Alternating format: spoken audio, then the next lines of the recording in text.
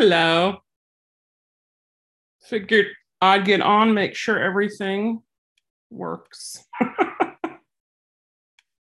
I do have you guys muted, just because whenever I do the videos, you'll hear the background or you'll hear it echo through and it can be weird. So I did set it up that as people join in, they're automatically muted. We do have I believe we have a comment area over to the side. And then we are recording this also. There we go. Yeah, it's a chat area. So if you guys are on the computer, if you have any questions, you can go ahead. If you're doing this live, you can go ahead and ask questions over there. Technically, we have a minute for me to babble, and then we'll officially get started. If you guys have questions, like I said, this is the first one, hopefully not the last one, but write them in there. I've said there's no such thing as a stupid question, but that's been proven wrong. But if you guys do have a question, probably somebody else has also. So, just go ahead and type it in there. Or if it's something that maybe you know the answer to, but you want to make sure that we share with everybody, right? Go ahead and type it in there too. So, sometimes I'll do that and I'll ask questions that, like, because they need to be asked, or because I think somebody else might have that same question, but they don't want to ask. So that works.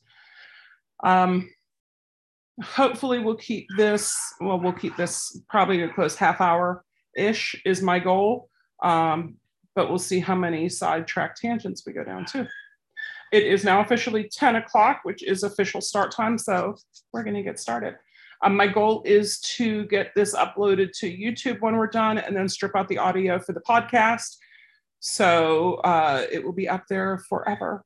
Ha ha ha ha. My name is Victoria Warfel with Hope Service Dogs. And this is our first Zoom meeting, is what it's officially called. Apparently it's not called a webinar anymore. Zoom meeting on Is a Service Dog Right for You? And why we're doing this is I've been training service dogs for probably 18 years now, and working a lot with owner trainers. And how I got started doing that is found a dog, got her, trained her up, and she naturally alerted for me. I reached out to trainers in the area. Now, granted, this is 2022. We're talking the early 2000s. I reached out to trainers in the area. Nobody could help me. Nobody responded back to me. Nobody wanted to help me. And it was done via books and VHS tapes, because remember what the internet was back in the early 2000s. It's kind of like prehistoric time. Like, yes, there was internet, but it was like dial-up for most people. It wasn't fun. And definitely didn't have the resources that we have today.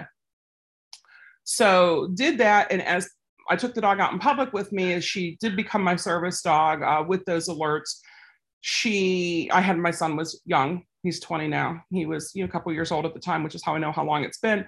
But people would come up to me and ask me questions. And so we'd help them out. And when people started referring other people to me, I thought, I could probably do something with this. And that's how dog training was born. I had been helping out at the dog club. I had been helping people whenever they see me and they ask questions. But, that's how it started. And as it started, the people who came to me, had questions. When people found out I had a service dog, well, then the service dog people started coming to me. And they had questions. And it was a lot of service dogs, that we were working with, that we were seeing, but they would come for private training, or they'd come for board and train, or they'd come for group classes. And it just wasn't enough. We eventually put together a full service dog training program through Dream Dogs, which became Heart and Soul Dog Training. So this was pre-Hope Service Dogs. And they would come out and we get to see the dogs through life, which was very helpful, because what we found was the dogs, for some people, they weren't ready to have a service dog. For some people, it was the wrong breed. For other people, it was maybe the right breed, but the wrong dog. Because I've been telling people for years, my top 3 are golden retrievers, yellow or black Labrador retrievers, and standard poodles. So then people would see, an ad on Craigslist or an ad on Facebook Marketplace that I have a golden retriever for sale, and they'd go and they'd get that dog. Well, that dog didn't have the health testing and wasn't ready for it. And it wouldn't work out for them. So we knew we wanted to do something about it, but it was a little bit daunting to start up our own 501c3 nonprofit. But I finally decided I've been putting this off for years, and I can either keep putting it off for years and still be in the same spot or push through and get it. So we pushed through, and that's how Hope was born. It had been percolating in our heads for a while, but that was the push that was needed. So now we breed, raise, and train the Goldens. We've done a poodle, 2 poodle litters, 1 Doberman litter. But it should be Goldens from here on out. I love Goldens as service dogs. I think they are the top, but the problem is it's hard to find a good breeder who's doing the right things for it. So this isn't about all of that yet, but it's about, is a service dog right for you? So because of what I do, right, I talk to a lot of people who are wondering, is a service dog right for me? And they can fill out the application, check out the website and schedule up a phone call with us. But I thought, since I do talk to multiple people during the week, and a lot of them have these type of questions, that we would just kind of make this a maybe every other week thing and go through and say the answers to some of these questions that we get. And is a service dog right for me is a big one. I'll get people, they'll see us out in public working with the dogs and come up and ask if they too could have a service dog. And as we talk, there are a couple requirements for having a service dog. And the first one, the biggest one, is you have to have a disability, right? And I've got people, that's my first question is, do you have a disability? And some people will just come out and start telling me, 20 things that are wrong with them. Some people will say, no, there's nothing wrong with me. I just want to take my dog everywhere. And I'm like, well, thank you for being honest, but you can't. Some people will tell me, I just got diagnosed with this, or I haven't been diagnosed yet, a doctor won't diagnose me. But we need to delve into that a little bit more, right? So I do like a person to have the medical support care going on with that. I don't want them to just self-diagnose, think they have something, and there we go. Bada boom, let's do up a service dog for you. However, I've also worked with doctors who one of them was telling me that I was faking it. I wasn't faking it. And, I know it can be a little difficult. So I do recommend people work with their doctor with tasks, with them knowing that, you do have a service dog. But so the first thing is, a service dog right for you, you have to have a disability. And it doesn't have to be 5 different disabilities. You read the ADA frequently asked questions about service dogs. And one of the things that's said in there is, if you have depression and the dog reminds you to take your pills, you could have a service dog. It doesn't have to be, well, I'm in a wheelchair and can't move, or, I'm diabetic and my sugar really fluctuates a whole bunch. There are, the mobility type of dogs, there's the scent type of dogs, there's the psychiatric type of dogs. There's all sorts of service dogs. It's not just, if you don't have diabetes, you can't have a service dog. A question was just asked in our chat here. How do you recommend to bring up having a service dog with your doctor? And this is a great question. And I just come out and tell them, because this is what I do. It's what I've been doing. But I remember back the first time, and it was hard to bring it up. You don't know exactly how to bring it up. What I would recommend doing is doing some Google research, right? And come up with some tasks that will help you. And, your opinion, what would help you, and talk to your doctor about it and say, hey, for me personally, I have dysautonomia, which is otherwise known as POTS. And more specifically, it's the neurocardiogenic syncope one. And as we were talking to the doctor about it, like I said, we had the faker doctor, but even normal doctors who don't think you're faking, you can say to them, hey, I've got this, for personally, my blood pressure, my heart rate can go wonky. With dysautonomia, it's basically everything that your autonomic nervous system does, which is, things you don't think about, autonomic, right? So it's your heart rate, it's your blood pressure, it's breathing, it's, blood pooling, everything like that. It's funky, or wonky is my technical term for it. So what do I train my dogs for helping me? Well, they're trained in light mobility, which is brace to help me get up and down, Counterbalance, if I am walking and feel wonky. Forward momentum pull, because sometimes my legs just don't want to go anymore. They can be taught scent alerts for whenever, I don't know if it's cortisol, pulse, blood pressure, but I just call it my wonky times. I've trained multiple dogs for that for multiple people, because when they find out I have dysautonomia, I get a lot of people who have it. They are taught to get underneath my legs when I'm lying down to help raise the legs to get the blood from pooling in the legs to in my core where it's supposed to be. Because remember, that's another one of those autonomic dysfunctions that happens, right? Is your blood pools in your legs and doesn't come up where it's supposed to. DPT, which is deep pressure therapy, but leaning in. So the doctor had told me when we were talking the first time I saw Dr. Trevinos, who I see, that from chest to knees, he wanted me in compression hose and compression garment. I said, that's not going to happen because it's Florida and I get hot and it's going to be really uncomfortable. But what happens is after you eat, the blood goes to your stomach to help digest. And that means there's less blood in, places like your head where there should be blood, so you don't pass out. What we do is we'll train a DPT, but then a lean against me. Or if I'm lying down and don't feel good, we'll also train that lean against me. And the compression is to prevent the blood from pooling. So, talking with people, and people share a lot. You do have to watch because some people don't know what they're talking about. So, I don't want to say, just look on Google, YouTube, and TikTok, but like those are great places to start with some tasks that would help you.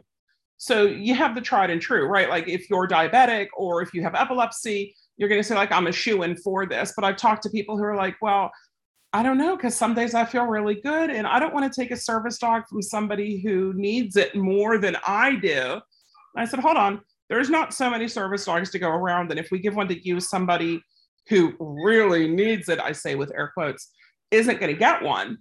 Like there's one for you and one for them and one for other people who need it also. So don't ever feel like maybe I'm not disabled enough. If the service dog helps you, what they have to be is trained to mitigate your disability with work or performing tasks. And if it helps you and mitigates you, good. And then bring it up with your doctor, and you're going to get some doctors who just say, no, that's not, no, you don't need a service dog. I talk to people all the time and I'll tell them I do part-time wheelchair and it is a lifesaver. I'll sometimes think like, I don't need it. I'm just going into the grocery store to get a couple things. Well, a couple things turn into more than a couple things. And I end up having to sit down or lie down in the middle of the store and have people coming up to me and asking me if I'm okay. And, they want to sit with me the whole time instead of just leave me be so I can reboot. But I talk to people who have what I have and their doctor says, no, I don't want you to have a wheelchair because then you'll lose muscle tone and you won't get out. And thinking, but you don't get out now. You don't want to leave, because so often I would just send my husband out to the store because I just can't today. And it's very difficult. So even if your doctor says, no, I don't think you need a service dog, you can, if you have a medical care team, you can talk to another one. Or I do like to have something from the doctor saying that, yes, in their opinion, you would benefit from having a service dog. Some doctors are no longer doing that, right? So what I recommend doing is logging into your patient portal and printing up saying where it says what you have. Like mine, it'll say I have POTS and neurocardiogenic syncope and dysautonomia and EDS and a whole bunch of other things. So print that page up from your session, highlight that and keep that, right? So then even if he's saying, oh, you don't need a service dog, well, yeah, but look at what all I've got. And here's how the service dog's trained to mitigate those disabilities that I have. I have fibromyalgia. Here's a question. There aren't a ton of resources for related tasks. I use a cane for mobility, so those tasks aren't super relevant. No, but so people want mobility dog because then they don't need a cane, and that's the wrong way to look at it. A cane in the long run, in the short run, is way cheaper than a service dog, right? So is a wheelchair. I don't care how bougie of a wheelchair you get, it's going to be cheaper than a service dog. So, but what about Retrieve? Would that help you? If Retrieve to go get your meds and bring them to you so you don't have to go and get them. Fibromyalgia, you probably get, in my experience, I guess would be a better term, you might get sore, like your joints might get achy. So it might be good to have the DPT. So it is like a little portable heating pad for you.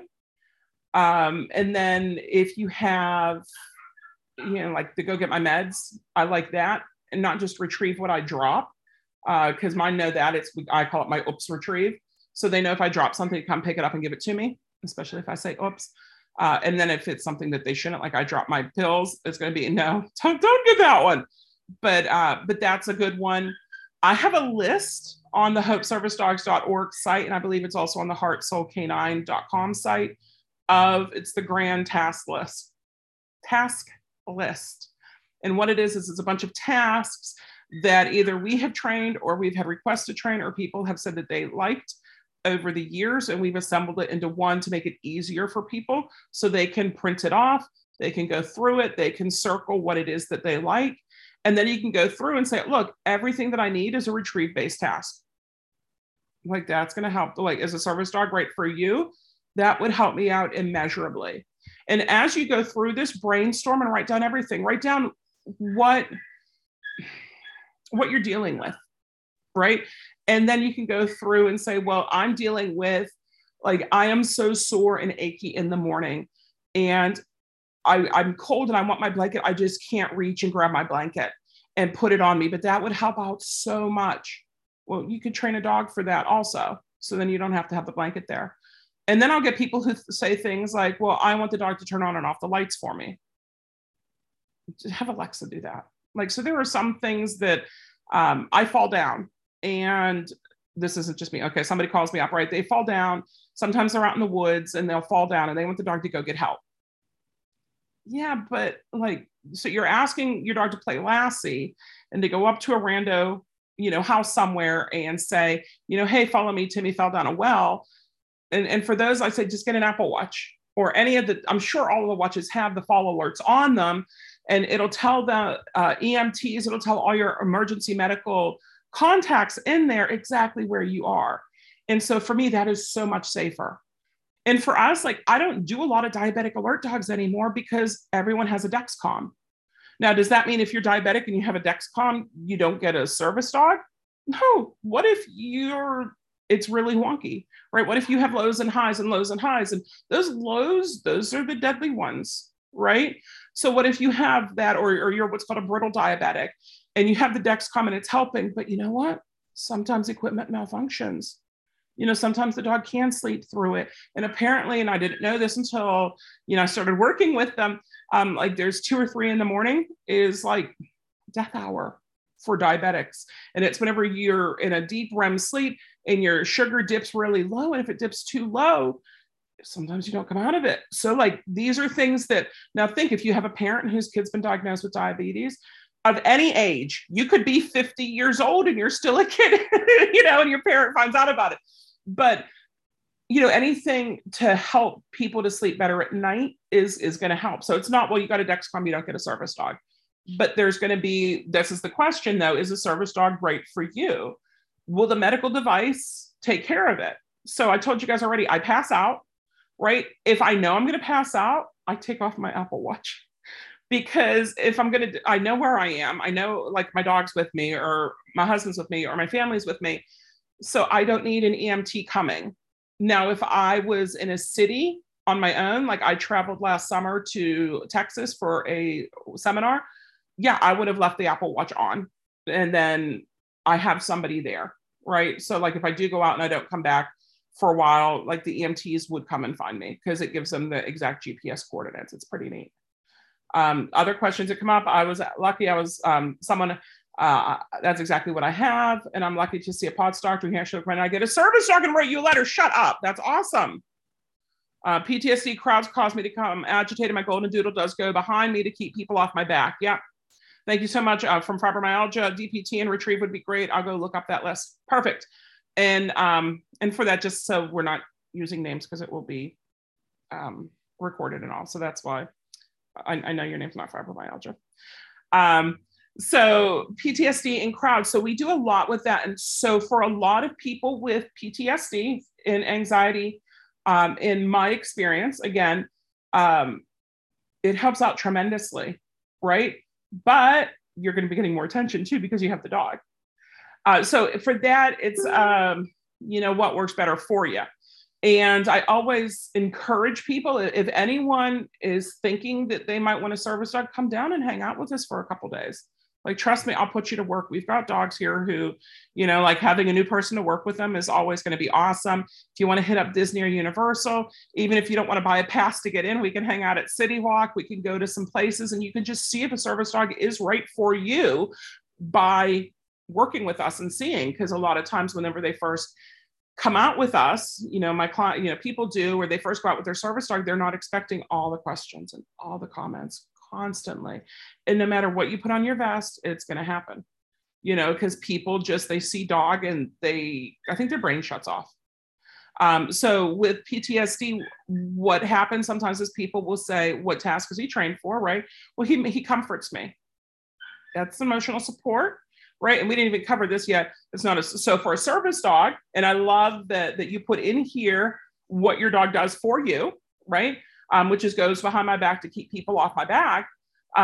So you can use it to create space. And we'll do that with teaching a heel. And the opposite of that is side, and then a block in front of you and a cover behind you. We can do a watch my six, which is, it's a sit facing you, but at your side. So they're facing behind you. But people will come in still and try to get pets. So other ones that are good for PTSD, again, in our experience, are the DPT, possibly retrieve meds, get me out of here, and how does that work? Well, like a lot of the stores, all Walmarts are pretty much the same. I think there's 3 Walmart layouts you can choose from. And as the dog gets it, we use some different techniques and teach the dogs to find the exits. So you can do the same thing, find a chair or find a bathroom if you have IBS. And yeah, that could definitely be a task and something, because you've got grounding then, right? We'll do the lap, the DPT. We'll also do a hugs. You can do like where they come up into your lap facing you. They come up and they put their head right there on your chest. And they kind of make that little connection with you. And I tell you what, that really helps to block out everything else going on around you. Then the DPTs come over your lap. The hugs can just be hugs, put head on your lap, put head in your hand for grounding. So there's a lot that can be, and I told you we had 2 litters of poodles. We're doing, we just finished up the go home weekend for the 6-month-old poodles to go home. And one of the new owners of them is like, oh my gosh, I just love the dog's poof. And it is so good tactile wise. Like I could get lost in that. Well, guess what happens when that happens? Everything else gets blocked out. So there's so many that can be, but you're still going to get people who, well, that's not a real service dog because you're not in a wheelchair.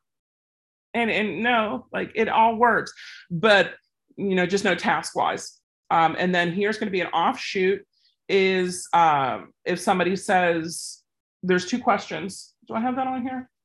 I think I do. There's 2 questions people can ask.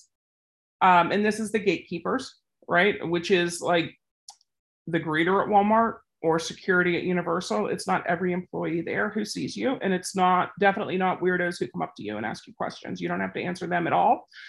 But the gatekeepers can ask 2 questions. Is that a service dog required because of a disability? Yes. Or yes, he's in training here in Florida. We use that because, again, I do a lot of started puppies. And what task or work has the dog been trained to perform? And for that, it could be what is block, medical response, right?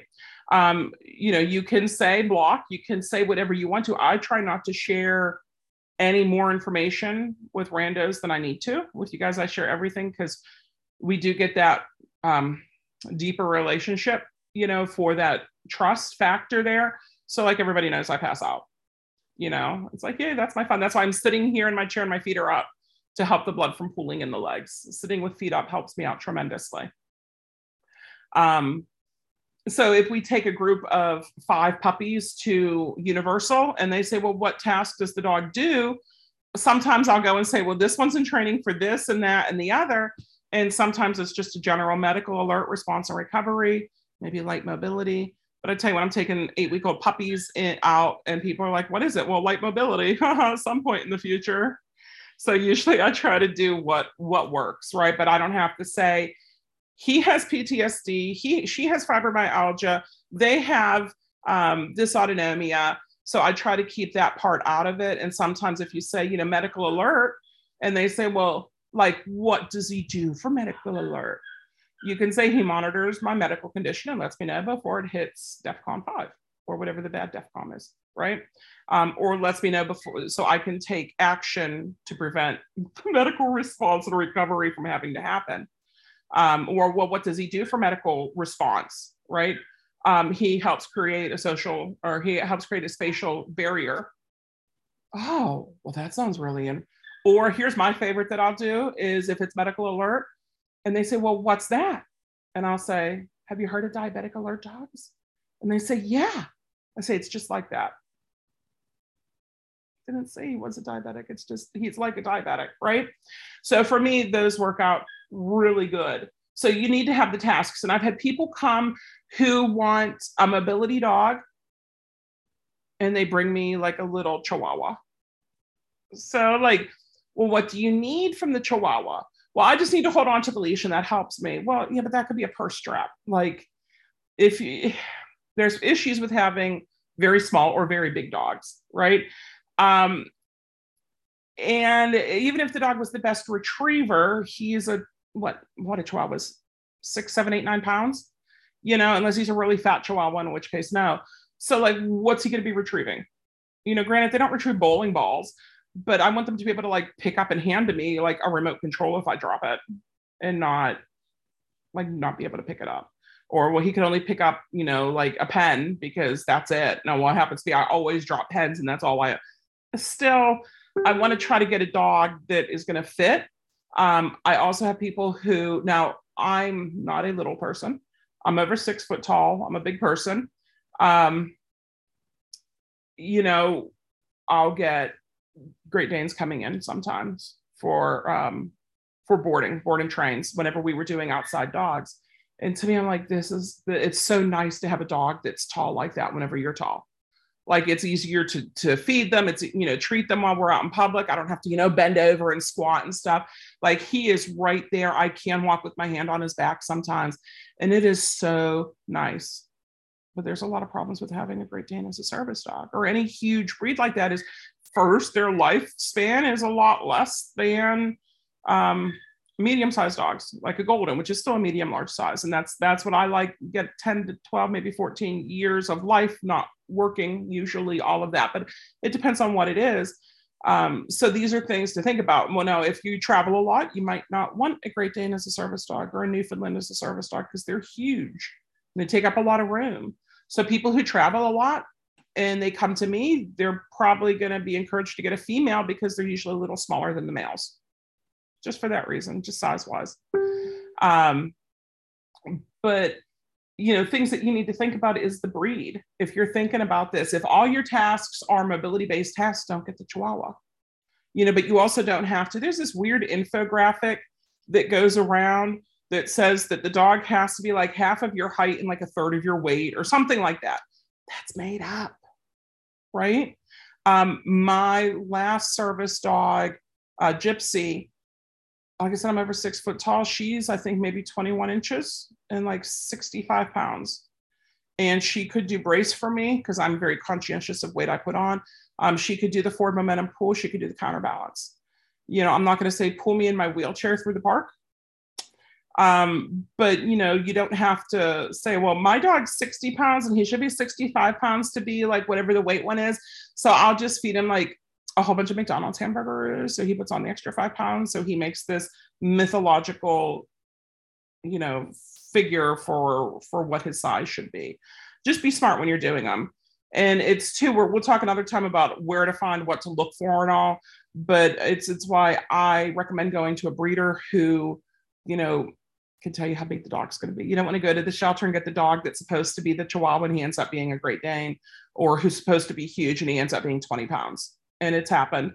And then you're like, well, the dog's not big enough to do what I need him to do. You need to be able to care for the dog, right? They're service dogs. They still are going to require training. Even once you're placed, even once you've worked with them for a while, you still, if you don't use it, you're going to lose it. So, even if you just run them through real quick, what he likes to do, work on tricks, whatever it works, you are still going to have to keep up with it. And I know myself personally, I used to go through about 6 weeks, 2 to 3 times a year where I was bad. And, it was enough for me to get from the bed to the chair to the couch and just, be around the house. I can still do stuff with the dog, right? I can do box work. I can do touch. I can drop something and pick it up and bring it to me. Or luckily I have my husband and son who also, can work the dogs. And now I have, my assistants, my other trainers. So it makes it a lot easier for me, but it might not for you. But you need to be able to keep up with the training, just getting the dog, even if you get a 2 to 3 year old, because apparently they're more 3-year-old now, whenever they're being placed, if you go through a program, they're still going to require that upkeep, just like your car does, just like, hey, my phone needs to update software. Your dog needs those updates also. And you need to pick up after your dog too, potty wise. Now, if you're if I'm in the middle of an episode, that's probably not going to happen. But I've also had people, well, he's a service dog, so I don't have to pick up his poop. But I'm like, oh, yes, you do. Don't tell me this. But it is things that you do have to care for the dog. Talk to the medical care team, medical device, your task list. So I told you we have the big list of tasks. Go through it and see what would help you, right? And then what I want you to do is go through what you've wrote down, what you found on TikTok and Google and YouTube and the task list and everything, because there's a bunch of task lists, like I said, that I kind of went and narrowed it down to my grandmaster task list. See what will help you now, see what will help you in the future. Because you're not just training the dog for where you're at now. So you get a 8-week-old puppy or a 6-month-old puppy or even a 2-year-old dog, and you're hoping to get, say, 8 to 10 years with this dog as your partner. What do you think you're going to be in 10 years? Now if you're thinking, well, I have MS and in 10 years, I don't know where I'm going to be. I might be in a wheelchair, I might not be, or dysautonomia, same thing. Well, if you're thinking it might be happening sooner rather than later, you need to train your dog around that equipment. If you're thinking I'm in and out of hospitals a lot, well, train your dog with the beeps and the whooshes that come from the hotel or the hospital rooms. If you travel a lot, get your dog used to airplanes and buses and hotel rooms and Ubers, because it's what your dog's going to be used to. We want to make sure that everybody's set up for success. And that's one good way to do it, is think of what you're going to need for the future, not just for the present. And the best time to train the tasks are when you're feeling good. So when I'm feeling good, I will work my dogs so much, not like crazy amount of work, but I will make sure I work them. So those times when I'm really not doing good and they just get the bare minimum, that they need that break too. And for mine, a lot of times they're with me whenever I'm not doing good. I remember last year, I really wasn't feeling good at all. Gypsy wore her harness in the house the whole day. And I used it, even walking, across the room. She was in her harness with me. And usually I don't do harnesses in the house, because I can usually get from point A to point B. It's just out in public where it's walking longer that it doesn't help as much. But like I said, I made sure she wore that because it was definitely needed. But you're going to get a lot of attention, a lot of questions, a lot of stares, a lot of comments, especially whenever you put booties on your dog. And then everybody says, look, the dog has booties. Why does your dog have booties on?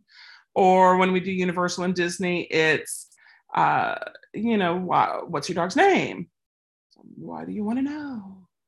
Because then you're going to call him, and then he's going to look at you because he's young and he's learning, and then I'm going to correct him. And it's all your fault because you're asking what my dog's name is. Some people, they want to do a fake name, which is welcome. My dogs are on social media. I don't do fake names. But sometimes I don't answer to them. If you're going to ask my dog's name before you ask my name, you don't get either, and why do you want to know? I didn't ask your kid's name. Everything you do with the service dog is going to take longer. So I told you there are times I'm like, I'm just going to the store for 2 things. I don't need the dog. I don't need the wheelchair. Yeah, I need both of them every time. Because if not, when you're out and about, you're going to say, oh my gosh. So, say you're a busy mom and you have three, or dad, whatever works, and you have like three kids under the age of 5, and you're getting them ready, you're staying home and you take care of running the whole household. Do you want a dog to add to that? Like, it can help, but it's also, instead of getting 3 kids and you ready and loaded up into the car, it's 3 kids, you and a dog ready and loaded up into the car. So everything's going to take longer. You have to potty the dog, right? If the dog has tummy issues, you have to get that dealt with. You don't want explosive diarrhea in the store. It's not fun when that happens. And if the dog is having a bad day, are you going to leave him home, or are you going to stay home with him too? I'm not saying you have to stay home with your dog all the time, but when you get relying on a service dog, it's really hard to go back to not having a service dog.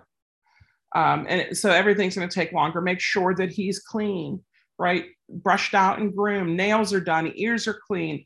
The vest looks good. If your vest is dirty, you're going to have to, of course, get that washed. If the harness is dirty, you're going to have to get that cleaned.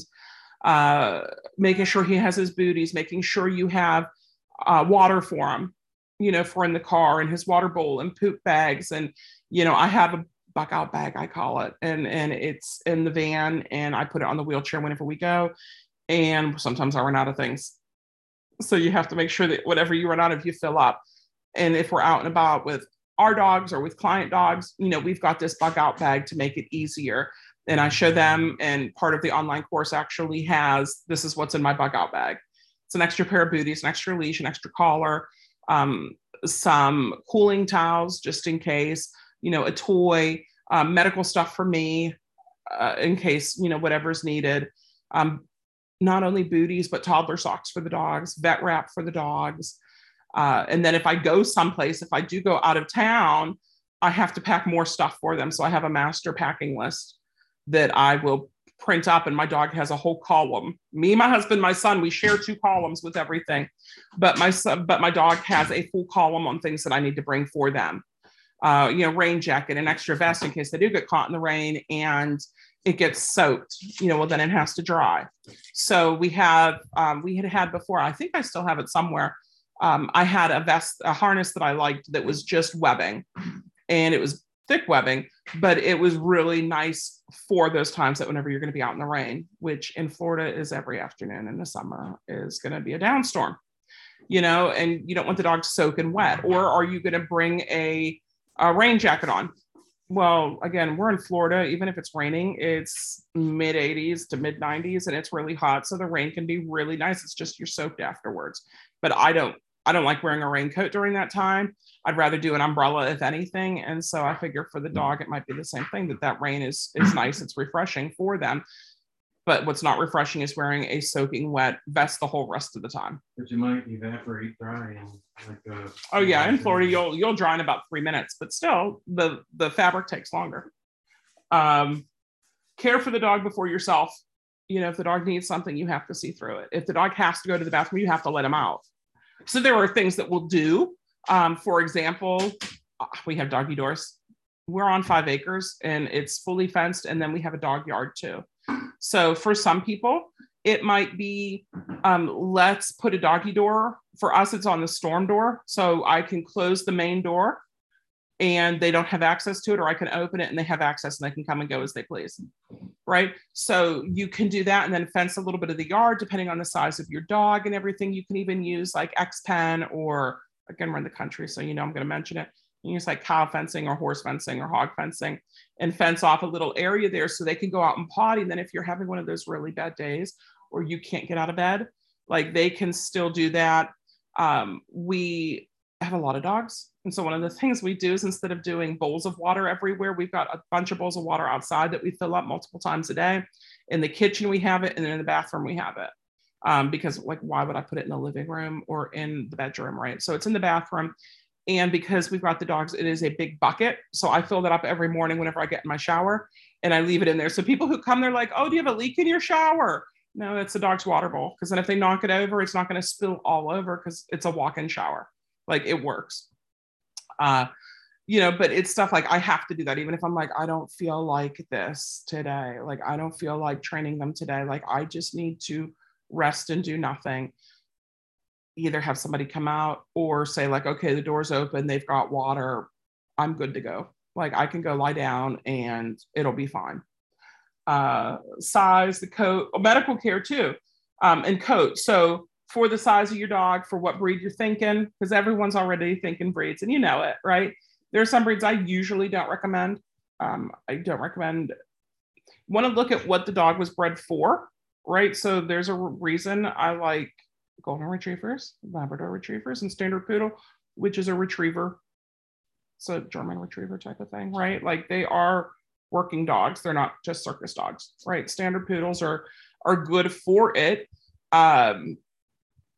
What might not be good? A guardian breed dog.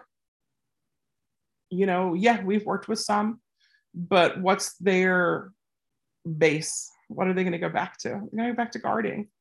Do you want that if I'm passed out in the middle of a store and people are trying to come up and help me and the dog's standing over me growling at people? You don't want that. And you're going to find every now and then what's called a unicorn, which is like a guardian breed type who's going to be perfect for this. But if you're looking, if you want to have the most success, I don't recommend it. I don't recommend the houndy ones too, because their nose for the sniffy dogs, like beagles, right? Bloodhounds, their nose, or sight hounds, their eyes are going to be like what they want. So it's going to be like squirrel, boom, I'm at the squirrel. Oh, where's mom? I don't know. Don't recommend even like Siberian Huskies, which were popular a couple of years ago. I was getting so many calls from people who wanted Siberian Huskies. And I told them this isn't Game of Thrones. But, you know, they're my first dog, that first dog I was telling you about that we met in the park and, you know, trained her up and everything. That was a Siberian Husky. I would never do that again. They're just, their first love is to run. You know why Golden works out really good? Their first love is you. And food, but you. So you want to look at that. You want to look at coat. You know, if you live up north, you might not want a smooth coated dog.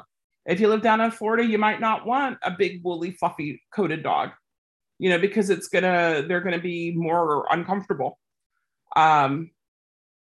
The short haired dog, you can always get jackets on him and stuff. The long haired dog, you can keep him brushed out.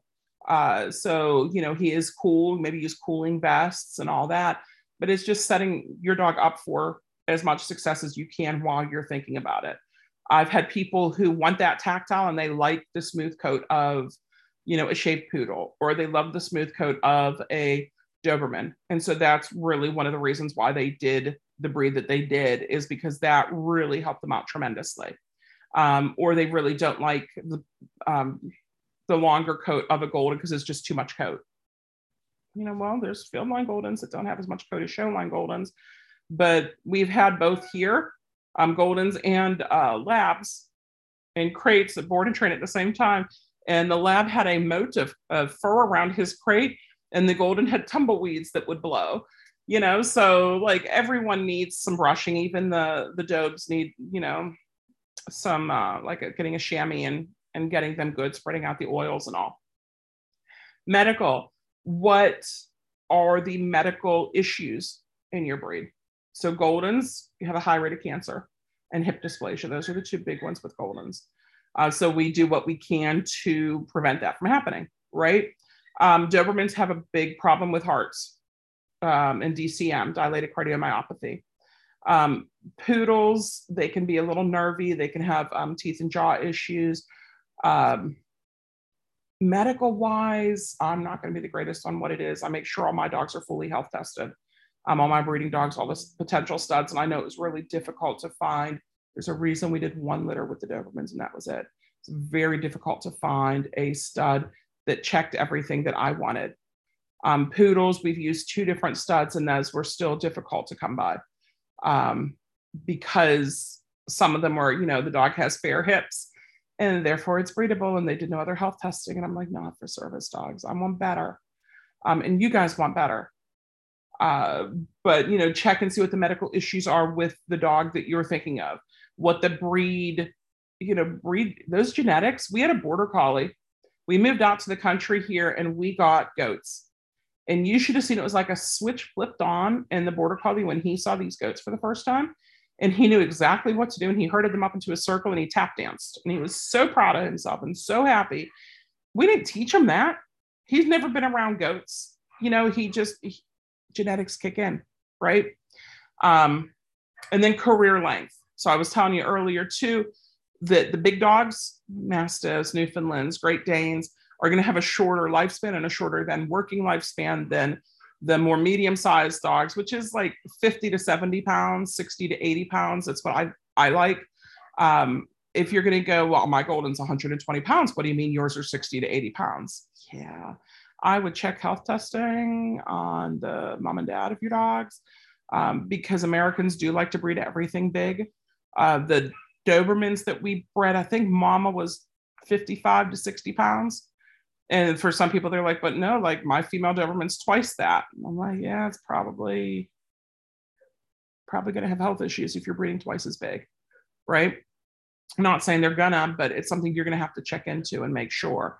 So as you're wondering, is a service dog right for me? There's a lot that you do have to think about, right? It's not just a, yes, I want a dog to be so cool, but it's a real look inward to see if you're ready for it emotionally, if you're ready for it energy-wise, if you're ready for it health-wise. For some people, they don't want, because it's then admitting that there is a problem, or that people will know that they have a problem. And you also have to come to the point where you just, I don't care. Like I have a very good resting bitch face, apparently. So whenever we're out, a lot of times people don't ask me the questions anymore. Having, my Hope shirt on, people also assume that I'm training the dog for other people. Or if I'm in the wheelchair, they usually just leave me alone. They might say, oh, what a pretty dog. Thank you. Like, I didn't choose him because he was pretty. So sometimes you just don't know what to say whenever people do. So like usually just like the ha ha ha smile works out really good. But is your lifestyle good for it? Is another big question that you're going to want to ask yourself. Is your lifestyle conductive to having a service dog? If you're super busy, it might not be yet. If you're in school, it might not be yet. But maybe you can say like, okay, well, I'm in school or I'm a teacher, right? I've got 3 months off in the summer. So if I can get the dog about this age here and get going with it, and so he's ready here, that might work out really good for me. Or you could say like, look, I've got like a year of whatever going on, building a house. Like I'm super busy for this time, but I want to start looking after. Well, like it's going to take a while to start looking. So, start thinking now, what is it that I need? When do I need it? It will take 2 to 3 years to fully train up the dogs. I get people all the time whenever I talk to them who tell me my 6-month-old dog is absolutely fully trained. He's absolutely perfect out in public. He's fully task trained. And guess what happens at 8 months old? The dog knows nothing because the dog just burned out. Like he won't do anything anymore. So they'll come to us, or the dog will be super food dependent, where he will only ever sit for a food each and every time. If you ask him to do something other, like show me the food, feed me, and then I'll consider doing it. And you don't want that either. The extra time it takes to get everything done, the extra attention, medical wise, if you can do, are you want to do owner training? Do you want to do program? Those are the two big ones that people will do. Programs will have a list. Some programs are little cost, some programs aren't. Do you want to go with you pick the dog and you have a trainer and that trainer works with you and the dog? If you're going to do that, make sure that your trainer is familiar with service dogs and doing it. I've worked with a lot of trainers over the years who they want to put the base on the dog and then send the dog to me for the polish and the service dog stuff, and I have to retrain a lot. So it's a lot easier if the dog or the trainer is familiar with service dogs and what's needed, and that just having a dog who's good in public is not the same as public access trained. And we're going to do a talk on that too. I've talked to a friend who's a dog trainer, and a lot of my friends are dog trainers. And that's one of the topics that she had suggested. So we're going to cover that one together, because some people think, well, I take a dog into Lowe's and he does fine. We go to pet friendly restaurants and he does fine. That's the same thing as public access trained, right? Nope, not at all. It's potentially a foundation if it's done right. Do you want to pick a puppy or do you want to pick an adult dog? The nice thing with picking a puppy is you get to shape everything. And that's what I like to start. Even though you're like, but I can't use them fully until he's 2 and puppies know nothing. It is nice to have that because I can shape everything that he does. There's no hidden baggage. There's nothing that, well, he's 2 and all of a sudden this happened. Like I can shape it from the get-go. I know what happened. It's not going to be, well, he must have been abused by a man in a hat, because when he sees men in hat, he pees. So I like that, but then you have to account in for that time. So, well, if I'm doing decent now, but not as good as I was before, and I'm probably going to be getting worse, I might want to start looking now. And then guess what? Sometimes breeders have wait lists, and, get on the wait list. Now it's going to be a year plus before you get the dog. Then the 2 years of training. So like we're talking in the future, but one of the things that was just said over the weekend, whenever we did the Poodle Go Home, was, I said, I love doing this. I love meeting the people, seeing how the dog's going to help change their lives. It's fantastic. This is my joy. It gives me so much joy, so much fulfillment. And it was, well, you're not just helping the owner, right? You're helping the whole family, right? The owner's potential family at some point in the future. If they have kids in the future, like everyone will be helped because this dog today started it. And it gives me shivers. And I don't know if it's the meds or what, but I get shivers whenever, like that's good. That's good info. I like hearing that because it being disabled, which, y'all are, you wouldn't be on here. It can be very isolating or feel very isolating. So what we try to do is we try to create a safe place. We have different Facebook groups, and we want to have a nice place where we can ask questions, right? Where we can work together with this, because a lot of the online service dog communities can be quite toxic. So I don't put up with that. One of my rules in all my Facebook groups is don't piss me off. It's my favorite rule. And every group should have that as a rule. But it should be don't piss me off, not don't piss the owner off. And career length, like I said, career length we discussed. Anywhere from Gypsy, I just retired her. She's not even 6. And that made me sad, but she can't do the walking anymore. She had subluxation and stuff in her hips whenever she was 2. We didn't ever breed her, but we, it's too hard on her getting up and down. It takes her a while to do it. So now she's auntie to all the puppies that we have out here. But let me know, guys. I'll give you a couple minutes if you do have any questions to type in for me here.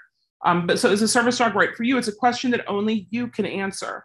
And it's a question that you should only answer after you've thought about it and thought about you, your lifestyle, your time, your energy, your commitment to it. If you have shiny object syndrome and you're like, I'll get a service dog, and then, in a month you're going to be onto something different, give it at least a month and see if it's something that you really want to do. They can be so life-changing.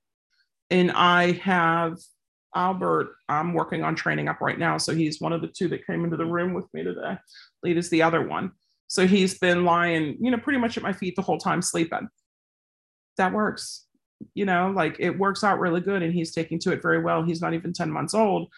He's doing well with it, but I want to make sure I don't burn him out too. So we don't do outings every day with him. We'll do outings like maybe every other day, maybe 2 a week, maybe 3 a week. Right. And I make sure what we did the other day, we went to the store, we went out to look at a house, we went to another store, and we went to a restaurant. He came with me to one of them. And then the next day he spent most of it in his crate to rest. So, it's stuff that you have to think about. If you're up and moving and you're out of the house from 6 in the morning until 6 at night and there's no one else there, it might not be fair to get a dog. And then you'll say, well, but I'll just take him with me everywhere. I'll take the 8-week-old puppy with me everywhere. It's not fair to the dog. He's going to be so exhausted. And that's with the pups. With the poodles, they're only 6 months old, but we worked here for a couple hours. Then we'd go out and do an outing for about an hour or so. And the dogs are just so done. So done. we were supposed to meet up with one of them today who's staying for the week, and we're just taking today off, and he is just going to sleep for the day. That's what we do over the weekends, is we try to do, just playtime with the puppies, because it's so much for them. And I want them to enjoy their childhood too. I don't want them to have a Michael Jackson childhood where he just worked the whole time and then have to build them, like their own amusement park in the backyard when they're older. I don't want to do that. But think about it. Check out the resources. And where are the resources at? Linktree, which is linktr.ee/hope, HOPE, and then SD for service dog. So is my Linktree, and that has everything in it. So it'll have some of those Facebook groups. We do have an online course. We have TikTok. We have Instagram. We have Facebook. We try to be a little bit everywhere. We have YouTube. And it kind of gives you the feel for us, for what it is that we do with Hope. If you are watching this live, you're going to have, we're going to upload it to YouTube, and I'll send you guys the link for it. Question, can you share a little on transition between service dogs? We'll be 8 this year, and I'm torn between an overlap or taking a break. That's a great question. It's difficult whenever you are transitioning between them, because when we did Arrow to Gypsy, it was a little bit easier because Arrow was around with me, right? And so I'd work him, like if we're doing 2 things during the day, like I'd work him and then I'd work her. And working him, I'm like, oh my gosh, he knows what I need. And that was my thought with Gypsy last month. We took her to Universal for just a couple hours, and then we were doing a workshop in Orlando. So she was just going to come and, basically lay at my feet during the workshop and be there if I need her. And it was so hard for her getting up and down that I'm like, that's it. Like, she was retired, but it was so nice for that day and a half while it lasted, because she knew what I needed. Like, I didn't have to tell her everything. She knew it, because we've been partners and we've been doing this since she was 8 weeks old. So we take her out and do short outings with her. Like, we've been together. She's been with me all the time. And now I have to transition to a new one. So Rich brought out, Albert, the other one, and took Gypsy home, because luckily we're only about an hour away. But, it was nice, and it is nice seeing him growing. But then whenever we work with the puppies, I'm like, oh, you know nothing. You don't know your name. You don't know sit. You don't know. And so you can say, well, work on that.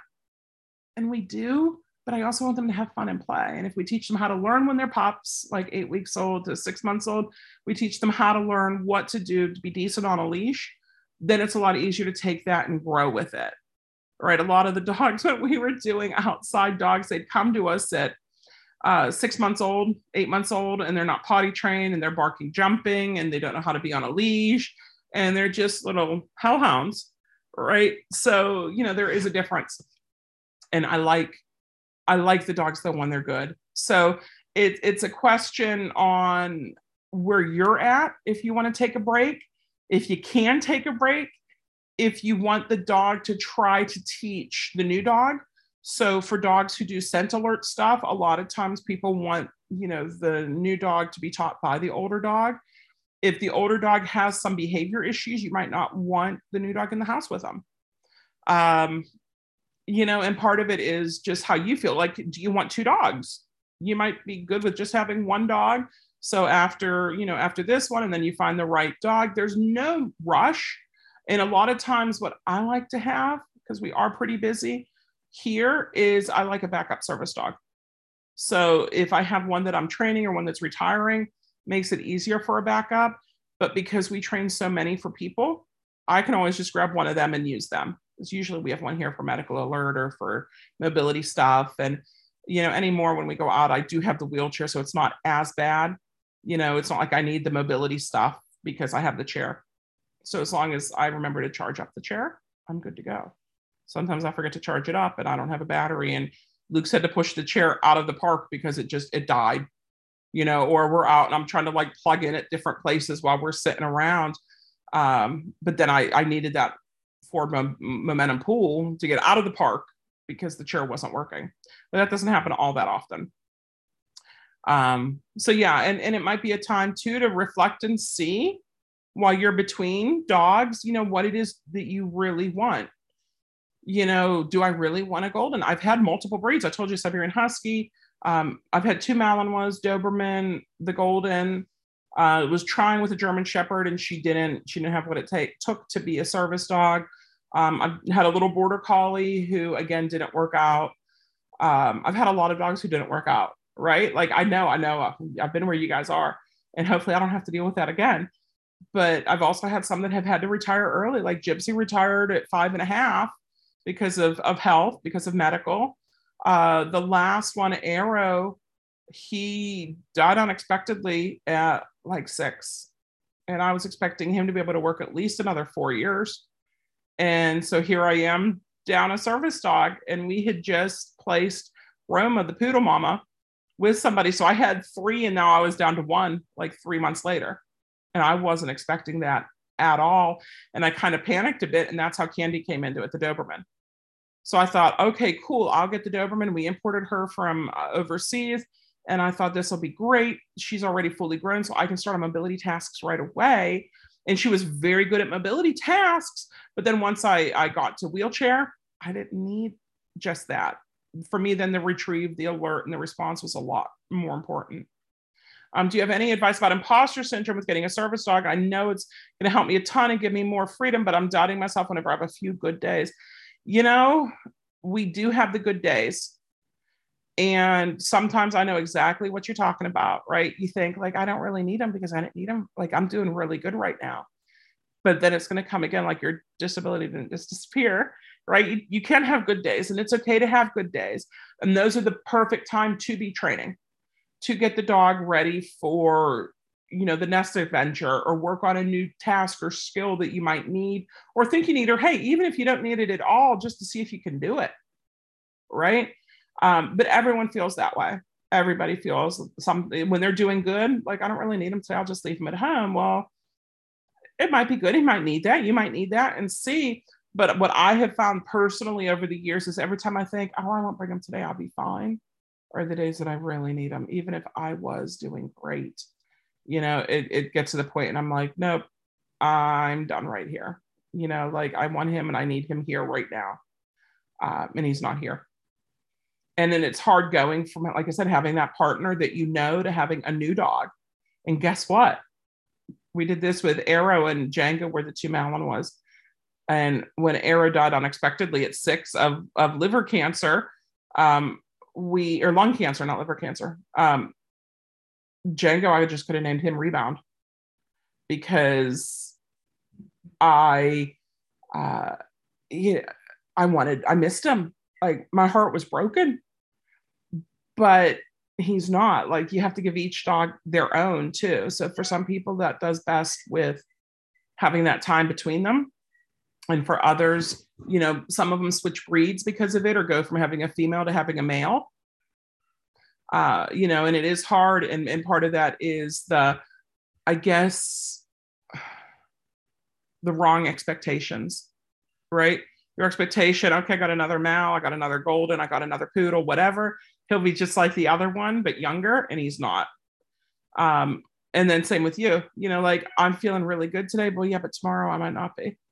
Or next week I might not be. Or next month I might not be. So if I'm feeling great, and I've had people who have offered me their service dogs, like, I've been doing really good lately. Like, can you find him a home where, you know, someone can use him more than I can? I'm like, well, just because you're doing really good right now, first, doesn't mean you're going to be doing really good next week, next month. And like, he can still be your dog. I had a client who, the dog was trained for migraine alert, and she moved like kitty corner across the country, and the weather up there didn't affect her migraines, and she got on a new med. So she was no longer using him as a migraine alert dog. And so one of the calls that she had with us was, I don't know what to do, because I'm not using him as a migraine alert dog right now, because it's under control with being up here, and it's under control with the new meds. Do I still take him out? Do I still train him? And again, this is a question that only you can answer. So we talked about it and said, you know, like, you do travel for work. You don't know if the new areas are going to affect the migraines or not. You don't know what's going to happen with the meds, if maybe after 3 months or 6 months, it's going to not work for you anymore. So I wouldn't say, woohoo, I've been good for a couple of weeks. I've been good for a couple of months. I don't need the service dog anymore. But if you want to, like back down and do, still play scent games, because that's what we like to do with the medical alert dogs. For the scent based, we'll play scent games. Take them if you want to dog friendly places, just kind of see what happens. Because there's not one right answer, which is the nice thing and the not nice thing about the dog stuff is there's not one right answer. There's multiple, and it could be a whole, well, like today, I don't feel like I need them. And if that's yours, say like, okay, well, I'm going to give him an easy day at home. And he can just relax and watch, Paw Patrol on TV because it has dogs in it. And that's the only thing I know about Paw Patrol. Or Animal Planet. And he'll just relax and he'll have an easy, lazy day at home, and we'll see how I do without him. And if halfway through the day you're like, I need to go home and get my dog because this is just not working, like, okay.